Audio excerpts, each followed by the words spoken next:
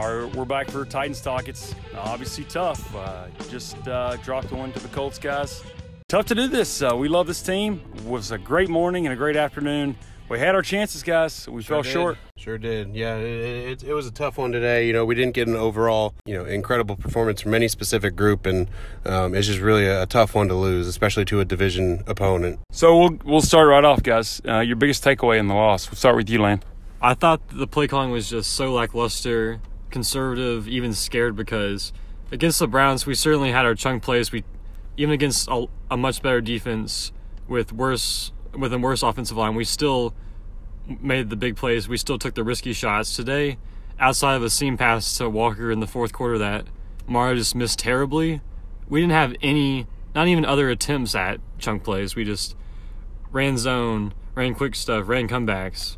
You have to push the pace on the defense. You have to stretch them out. I wasn't expecting that after last Sunday. I don't know what they saw or why. That was tough. Your biggest takeaway, big fella?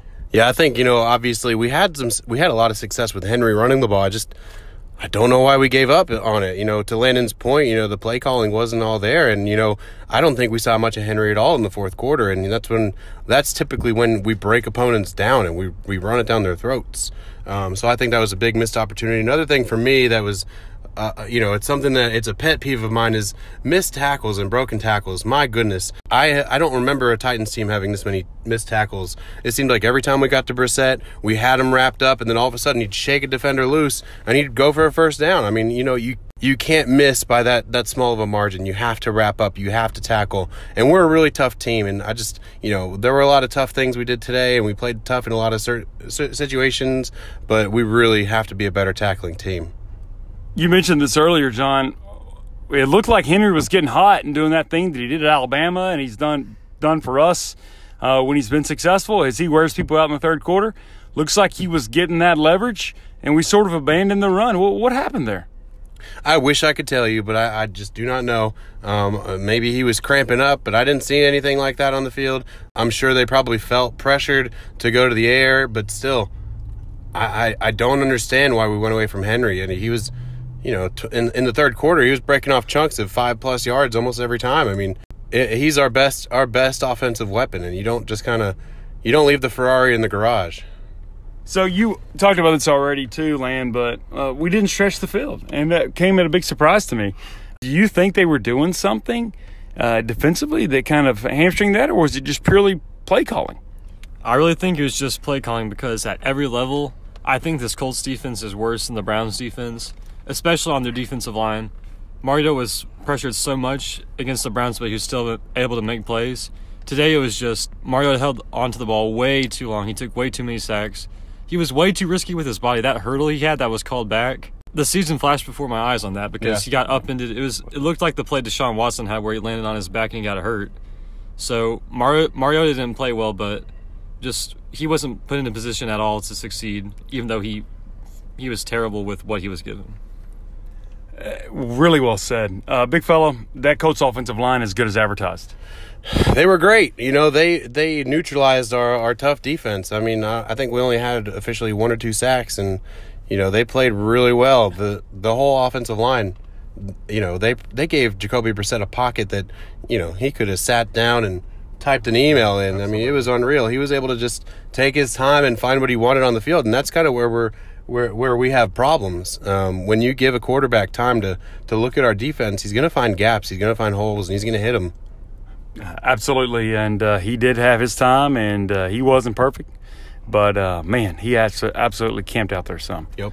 T.Y. Hilton has been a Titans killer. I know earlier in the week I was telling you guys on a national broadcast, one of the fantasy football guys was like, well, he's not been real great, just 12 fantasy points, blah, blah, blah. Analytics is not the tell-all. That guy between the 20s has ripped us apart and scored a touchdown today. There's not much to even say or much commentary you can have. That guy just comes to play. Yep. He has my admiration, and he was a big part of those guys. I don't think it was hard today. I don't think that we gave up, or this isn't the Ravens game of last year, but it is disappointing to see a little more effort out there from someone not wearing two-tone blue. So hats off to T.Y. Hilton. Just absolutely, that guy's punched me in the gut a lot over the last decade. Right. Well, especially off the big high of last week's win to lose like this. No Titans fans feel good about it. Right. Cairo Santo. I'm going to hear some Titans fans dog him for that missed field goal. I don't really want to hear it. The guy's been with us a couple weeks. You cannot be just a field goal better, right, Land? You can't be a field goal better than a team. So, yeah, he missed it. Yeah, we wished he would have hit it, but to me, that's just not what this game came down to. It came down to execution and play calling, right? Yeah, because even if that fourth down pass to A.J. Brown is caught and we spike and we're given a chance, that's still a really difficult kick for almost any kicker in the league. So it's not a given that we get the first down, we're going to win because Santos is going to make it. Like you said, you can't depend on your kicker being amazing to win a close game. Exactly. Fellas, I'm ready to move forward, obviously. Let's talk about silver lining, moving forward. I mean, what's your biggest takeaway, big fella, moving forward? I think the biggest takeaway is, we gave up some big plays in the first half, and it was very clear to me that we were able to make some adjustments at halftime and come out a little bit stronger in the second half. And, all of us, we will continuously say, give us a close game at halftime and we'll beat these guys in the second half. And, we really set ourselves up to do that, but, we just shot ourselves in the foot way too many times. Landon, if it's tough, but what's your silver lining? What's your biggest takeaway? Well, the good news is this Titans defense is completely legit.